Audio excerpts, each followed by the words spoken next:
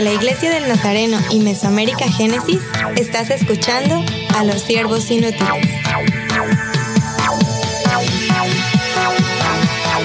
Saludos y bienvenidos al podcast de los siervos inútiles. ¡Wow! ¡Qué bueno es estar otra vez con ustedes! Y quiero presentarles a algunos siervos. Yo soy Scott Armstrong y a mi derecha, Natalie Franco. Hola. Del otro lado de la mesa, Suje Barón. Saludos. Y también José Luis Acevedo. ¿Cómo están todos? Y a mi izquierda, Emily Armstrong. Saludos. Vamos a estar tocando un tema que es un poco pesado. Voy a prepararles, ¿verdad? Normalmente tocamos temas de cultura, de misiones, de muchas cosas, pero algo que tocamos también es lo que llamamos iglesia saludable. Una iglesia que está funcionando bien, que tiene pasión misionera, ¿verdad? Por su comunidad y las naciones.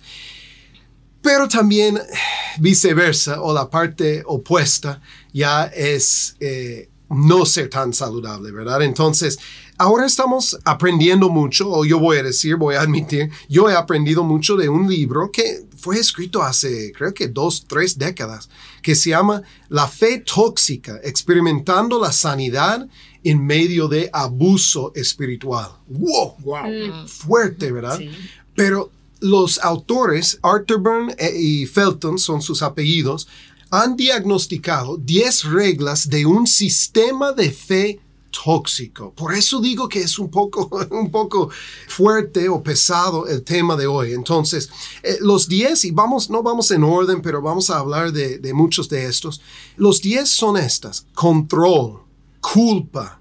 Recuerden que estas son iglesias o sistemas de fe que tienen estas, y eso es tóxico. Perfeccionismo, ilusión, alegría perpetua, conformidad, desconfianza, avaricia, y la última es imagen impecable. Oh, y no sé de ustedes, solo leyendo la lista estoy como, wow. Pero hemos experimentado algo. Noten, si estás escuchando, no vamos a estar compartiendo cuál iglesia y cuál líder y esto, pero sí tenemos que evaluarnos y decir, sí hemos experimentado algunos de estos. ¿Dónde queremos empezar? ¿Tienen algunos que ustedes han notado en su vida? Bueno, yo crecí en iglesias saludables, pero he visto ya en el servicio o he escuchado de muchas personas que buscan o me piden algún tipo de consejo sobre relaciones que están viviendo así con el liderazgo de sus iglesias. Creo que una de las que se manifiesta más en las iglesias, en el liderazgo, es el control. Creo que los líderes, en búsqueda, ¿verdad?, de guiar, de cuidar a la iglesia, a la congregación, a veces cae en este extremo. Y tristemente, ¿verdad?, he escuchado este ejemplo en otra persona donde los mismos líderes les señalan que tienen que pedir permiso o dirección para tomar ciertas decisiones. Entonces yo creo que el liderazgo sí está para aconsejar, para ayudar, para escuchar, pero en ningún momento Dios nos da como esa autoridad por encima para dirigir a otras personas.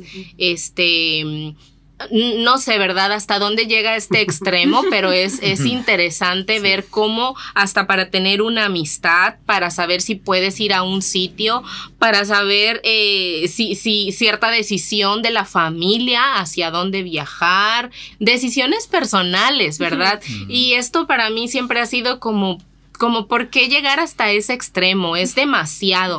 Sí, yo creo que Dios da como esa relación, ¿verdad?, entre nuestros líderes y les da esa sabiduría para que nos ayuden, nos aconsejen en base a la palabra, pero a final de cuentas la decisión es personal. Y tenemos ahí esta parte importante, ¿verdad?, del libre albedrío, de la decisión personal. A la congregación se le enseña sobre lo que Dios espera de nosotros, sobre los lineamientos, los principios en los cuales debemos de vivir una vida cristiana, pero nunca se nos da el derecho o el poder para imponer sobre las personas. Muy cierto. Entonces, eso a mí, ¿verdad?, es algo que me duele a veces escuchar de los pastores cuando tienen temor y siento que tienen que poner como cierto yugo para sentir que no se van de sus límites o de su poder. A mí me llama mucho la atención eso. Yo sí creo en que hay una autoridad delegada de Dios en los líderes, en los pastores, pero ni siquiera Dios, que es Dios, o sea, tenemos claro en eso, nos obliga a nosotros a hacer alguna cosa, nos da, como dice Suje, ese libre albedrío. Entonces, ¿por qué o algún líder se puede creer en esa autoridad, a pesar de que tiene, ¿verdad?, ese liderazgo, ¿verdad? No, hay un límite, hermano. Por ejemplo, aquí, no sé en otro contexto, en otro país, pero aquí en algunas áreas de República Dominicana, entre las iglesias, tú tenías que pedir permiso siempre te adecuaban a que tú tenías que estar, si iba para un lugar pedir permiso, si iba, por ejemplo, a salir con la novia, tú tenías que pedir permiso, pero no solamente el permiso, sino que también te adjudicaban o te enlazaban a un diácono. O sea, ibas a salir con tu novia para una plaza o cualquier lugar y tú tenías que ir con un diácono. A veces tú no tenías suficiente dinero y tenías que comprar. Y el diácono te ayudaba. No. Que no tenía para darle a la novia. No tenía para darle mucho a la novia. Y aparte comprarle al diácono. También comprarle al diácono. Entiendo. Para tener una cita hay que tener suficiente para 3, no solo 2. Yo quiero invitarle a ella, pero no a él. Sí. Entonces, andaba tú con este collar aquí al lado tuyo como controlándote. Y uno decía, wow, ¿por qué? Y sí, es verdad, se torna un poco incómodo sentir como la sombra de un líder que quiere controlar aún hasta tu vida personal, no solamente tu relación con la iglesia o tu relación miembro, pastor, líder, seguidor, no solamente eso, sino también en tu área personal, o sea, tu casa, lo que tú haces, aquello y lo otro. Entonces, ese control es incómodo y hace que el creyente viva una vida muy angustiosa cuando tiene líderes que lo controlan así. Se debe obedecer al líder, pero el líder sabe que hay un límite. Hay un límite donde la gente quiere esa privacidad, donde la persona quiere, tú me estás diciendo que no debo desobedecer a Dios, pero debes confiar en que lo que tú me estás diciendo, yo en la práctica lo voy a vivir. O sea, tiene que dejarme que yo también decida qué hacer. Y siempre pongo ese ejemplo cuando se trata de control, la imagen del diácono, que era muy, muy, muy usado ese método entre los pastores para los jóvenes que tenían noviazgo. Enviarle el diácono siempre a la salida y era una problemática. Aparentemente era para cuidarles de caer en pecado, sí, ¿no? Sí, de caer en fornicación. Sí. Yo creo que eso va muy bien con como el perfeccionismo, ¿verdad? Es otra categoría que él dice, que cuando queremos tener esta imagen de que todo es perfecto, que yo voy a controlarlo para que todo esté perfecto, pero vivimos en un mundo que es caído, ¿verdad? Entonces ya hay algo muy tóxico de una fe que dice que yo no puedo cometer un error. ¿Saben? Nosotros como wesleyanos, como nazarenos, creemos que somos libres del pecado, pero el pecado es algo que estoy haciendo con intencionalidad contra Dios, contra lo que Él ya me ha dicho, contra algo que ya sé en su palabra, que es algo, pero hay errores que pasan en la vida y muchas veces la iglesia, que es tóxica con una fe que es tóxica, dice que, bueno, la perfección, siempre hacemos todo con perfección, no hay nada que está fuera de orden, ¿verdad? Y eso va a ser muy tóxico porque van a tener jóvenes quienes no pueden dirigir su propia vida sin el control de alguien más encima. Entonces ya cuando tengan los 22, 23, 24 y están haciendo sus propias decisiones, no saben cómo, porque no han estado como recibiendo un mentoreo de cuidado dentro de, porque tú tienes que ser perfecto desde los 10 años de edad. Claro. Y vamos a hacer que eso es lo que pasa, pero es muy tóxica un sistema de fe así. Sí, realmente. Y también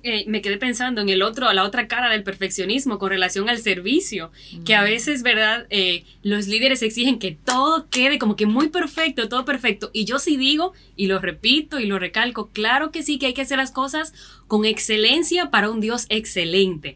Pero eso no implica que van a salir en un momento algunas cosas mal. Sí. Y he visto, ¿verdad? Iglesias, lamentablemente, que queda alguna cosa mal y en vez de corregir con amor, ay, lo hiciste mal, mira, esto la gente se desencanta, te digo como joven, por ejemplo, siendo miembro de un ministerio de alabanza que hay muchos ojos, ¿verdad?, mirando y es bien difícil, ¿verdad?, cuando luego de que pasa algo, se te acerca una persona y te dice, eso quedó horrible, no me gustó para nada.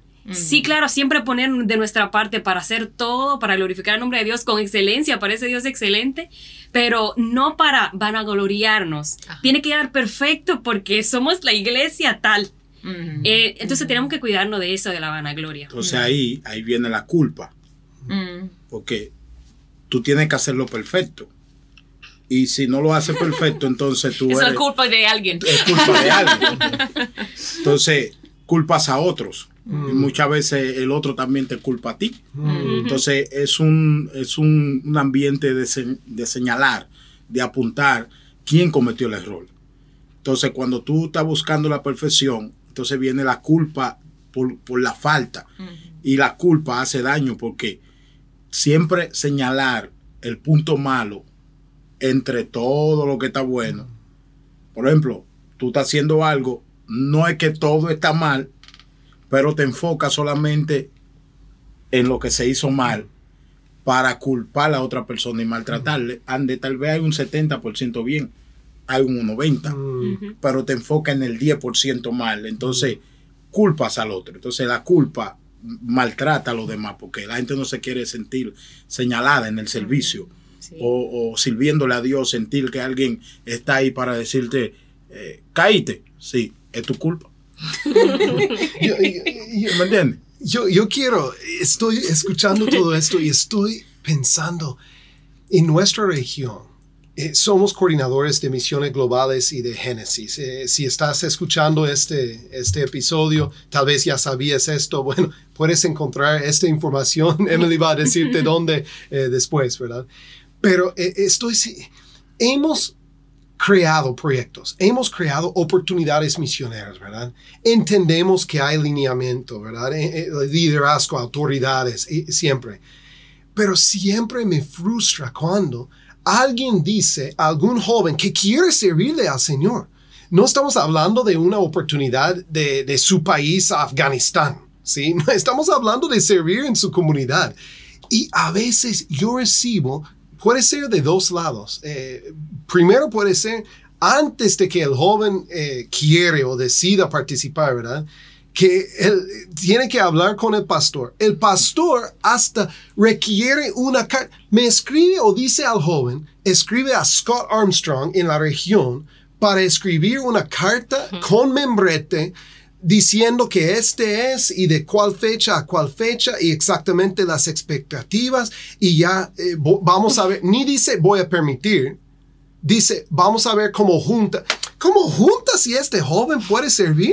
Y estoy pensando como control, culpa, perfeccionismo, todo esto está ahí. O sucede del otro lado, donde el joven decide servir y después alguien culpa al joven.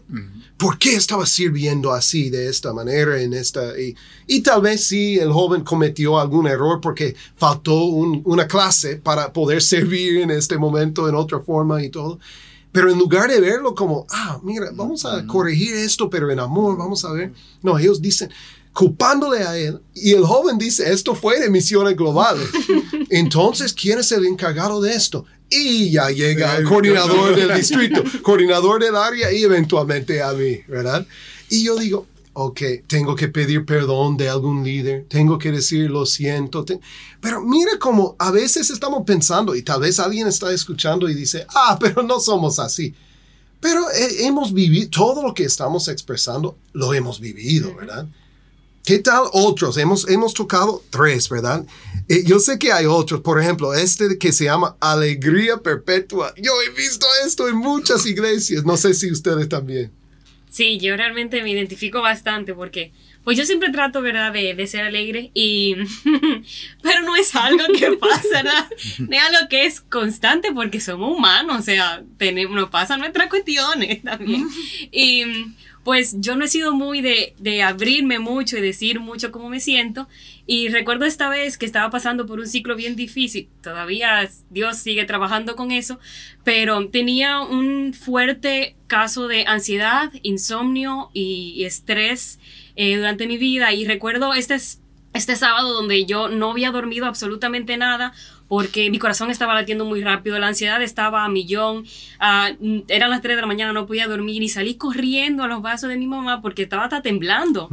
Y ya al otro día me tocaba dirigir la adoración y no había dormido nada. Y me acerqué a esta líder de la iglesia y le expresé, estoy bregando durísimo con ansiedad y me está afectando mucho. Y su respuesta no fue para nada lo que yo esperaba, porque solo recibí...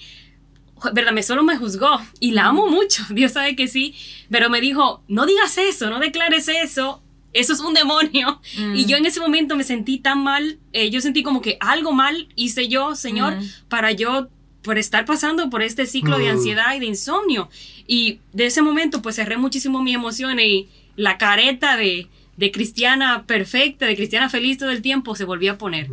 Y no volvió, ¿verdad?, a aparecer esas emociones y abrirme hasta que otra hermana de otro país, Puerto Rico, Dios bendiga Puerto Rico. Y meses después, Y ¿verdad? meses después, creo que fue un año después, me abrió su corazón, me expresó su condición de lo mismo, ansiedad e insomnio, y yo me identifiqué tanto, yo lloré tanto con ella, que yo pude abrir de nuevo esas emociones.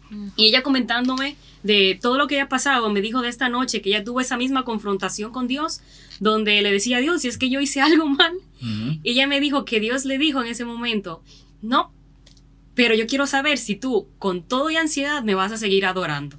Y eso para mí lo cambió absolutamente todo. Yo después de ese momento dije, Señor Jesús, óyeme, con todo esto forma parte de todo. Tú dices que te ame con todo. Bueno, esto también es mi todo. Sí. Y con todo esto también te voy a adorar con ansiedad, con la mano temblándome. A las 3 de la mañana cojo ahora mi guitarra, como tengo esos ciclos, y ahí adoro yo al Señor con todo eso. Y el Señor se ha glorificado grandemente. Y todo pasó porque una persona se abrió y dijo, yo no estoy bien. Y a partir de ese momento te puedo decir que mi ansiedad se ha manejado mejor, gracias a Dios. Y Dios ha hecho grandes cosas conmigo. Y he visto como cuando al proyectar me está pasando esto, y realmente esto es lo que está pasando conmigo, no estoy bien todo el tiempo, el Señor habla no solo a mi vida, sino también a la vida de otras personas. Y es que creo que debe de haber una diferencia con esto y a veces lo mezclamos. O sea, sí, el hecho de que tenemos una fe fuerte en Dios, que avanzamos y caminamos por encima de las circunstancias, no quiere decir que tenemos que ser falsos o hipócritas o tenemos que no ser vulnerables con los demás y encerrar todas nuestras emociones y no ser transparentes. O sea, eso no es un sinónimo de fe, ¿no? Al contrario, cuando tenemos fe y cuando podemos decir, sí, estoy viviendo por pruebas, por dificultades, pero sigo creyendo que Dios está conmigo. Entonces, muchos líderes esperan como de una fe madura el hecho de que siempre tengas que aparentar que todo está bien. Yo estuve en una reunión donde un pastor decía que los que vivíamos en pobreza era porque estábamos en pecado. Los que teníamos problemas era porque no estábamos honrando a Dios. Y los que sufríamos, pues era porque no teníamos suficiente fe. No podías tener ninguna emoción, ninguna situación.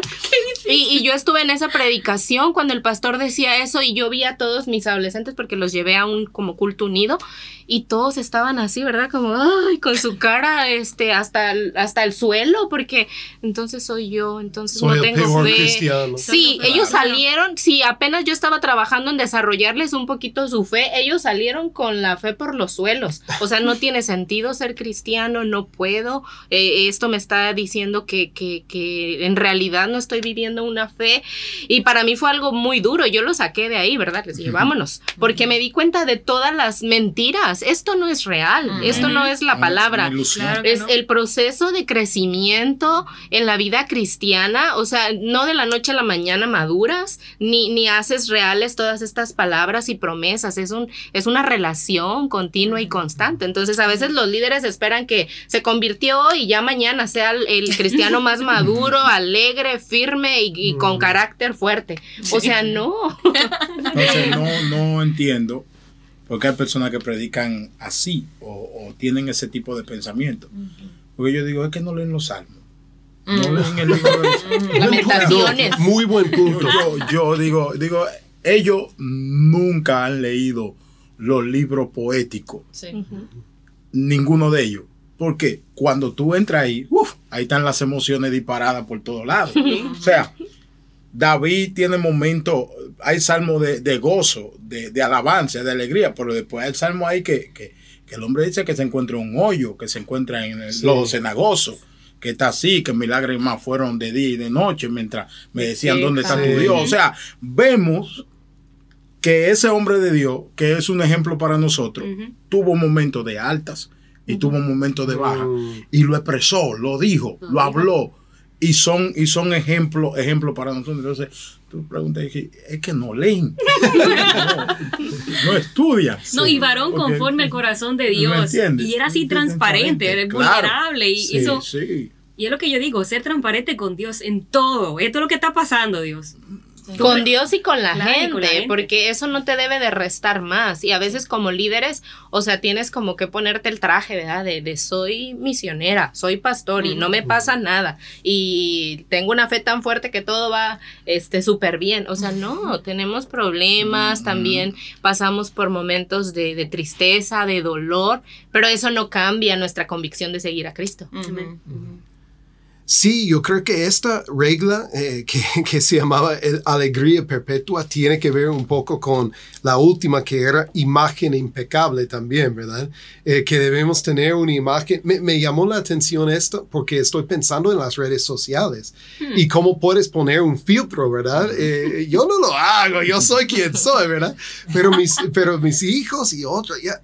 ahora voy a verme un poco más bronceado, ya voy a quitar este barrito, ya voy a hacer esto, y ya lo pones y tienes muchos likes, tienes muchos comentarios, podemos rechazarlo, podemos decir que no debemos, pero en la iglesia a veces decimos no, si tú vas a estar, especialmente han escuchado, si vas a estar en la plataforma, tienes que verse exactamente, y yo digo, hay algo santo de la corbata. No lo he leído en la Biblia, pero la corbata trae unción. Sí, exacto. Y hay como un perfil del líder que deseamos en la iglesia. Y cuando alguien sube o cuando alguien quiere servir al Señor, pero no se ve como los otros líderes, a veces ya caemos en esta regla, la imagen impecable, ¿verdad? Bueno, hay otra, la avaricia. Por ejemplo, a veces vamos a cultos y vamos a compartir en ciertas actividades que el enfoque de ese culto es el dinero. O sea, ofrenda.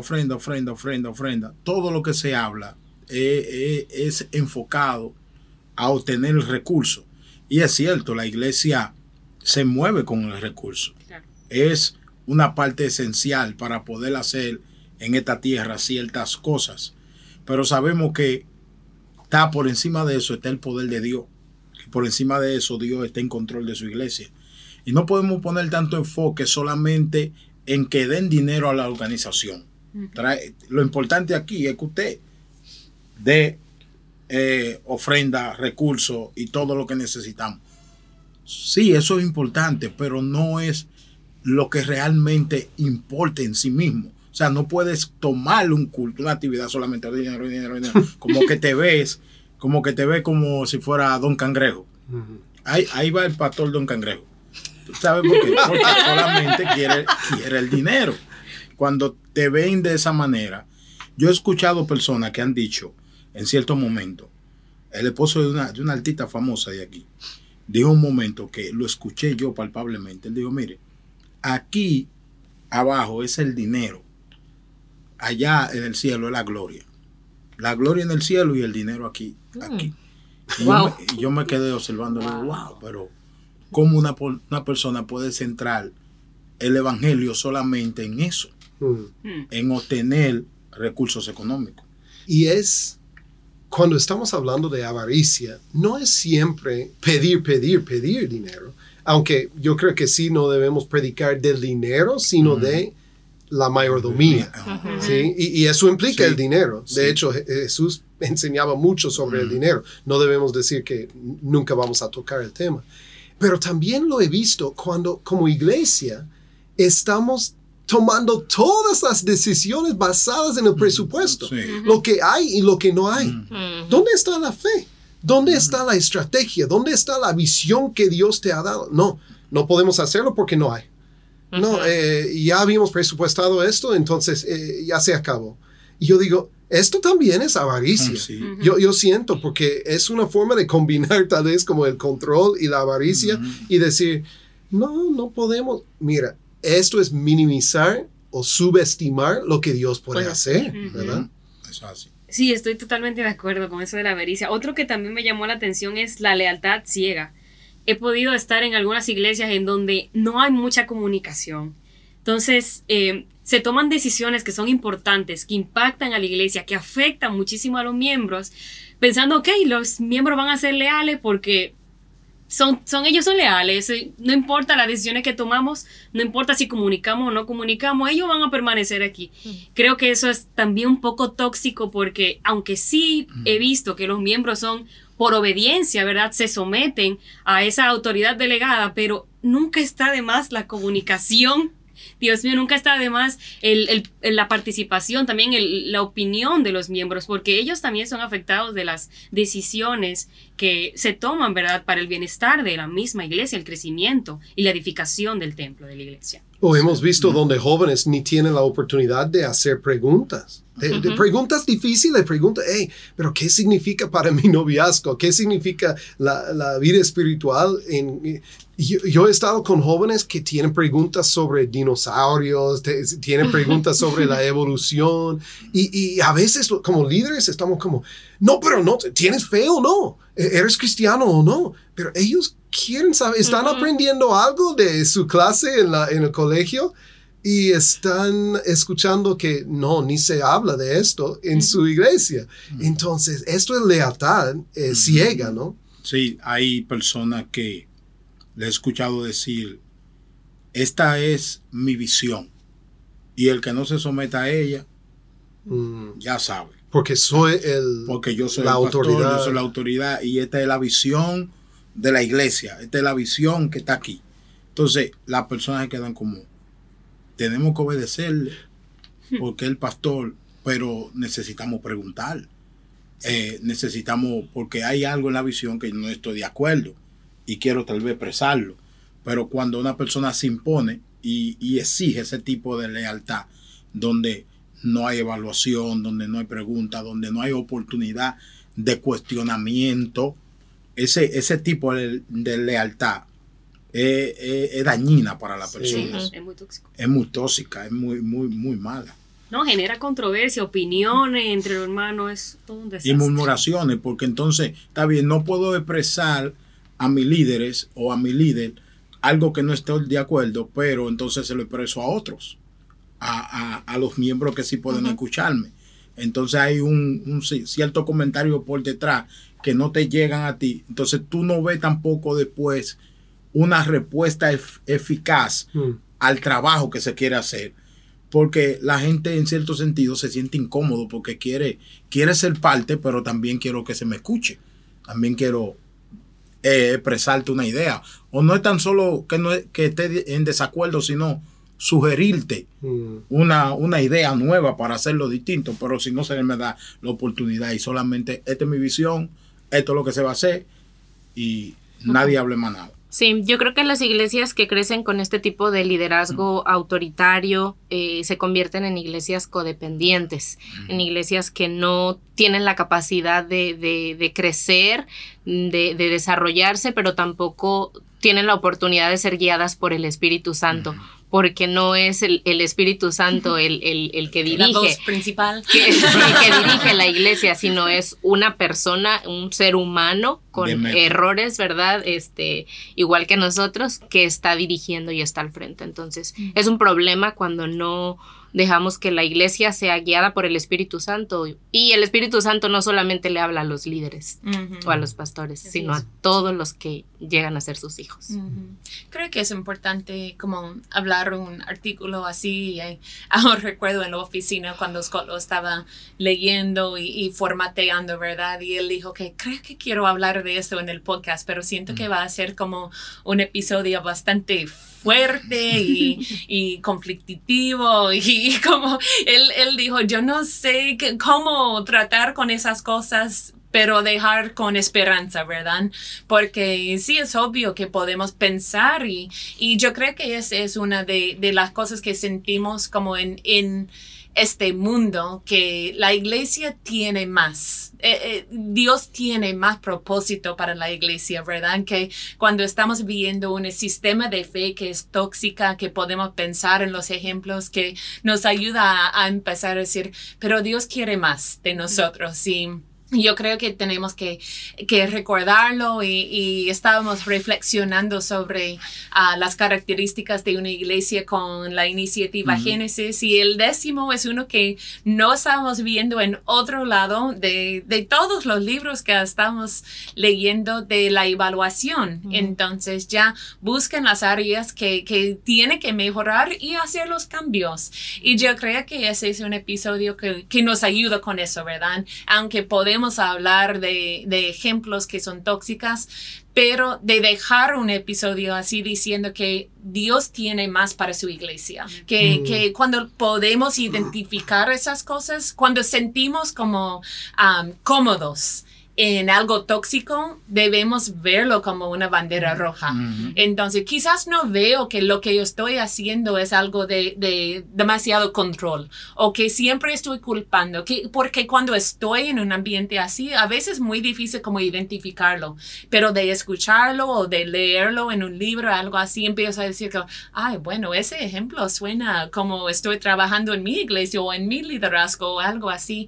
Entonces, Dios tiene una manera de transformar el mundo por medio de la iglesia. Y cuando estamos en sistemas así, no es como Dios creó la iglesia, ¿verdad?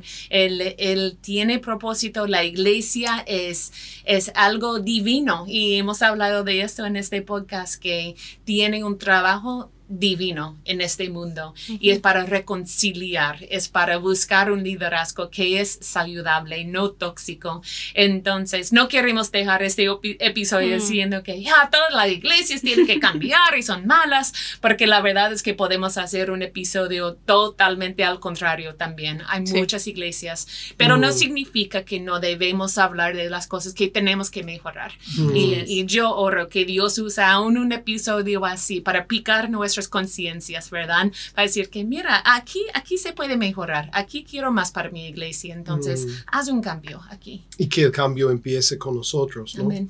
Bueno, estamos en un tiempo, y yo sé que esto ha sido un poco pesado el tema y todo, pero creo que has concluido muy bien el episodio. Estamos en una época donde estamos preparándonos para el episodio 100.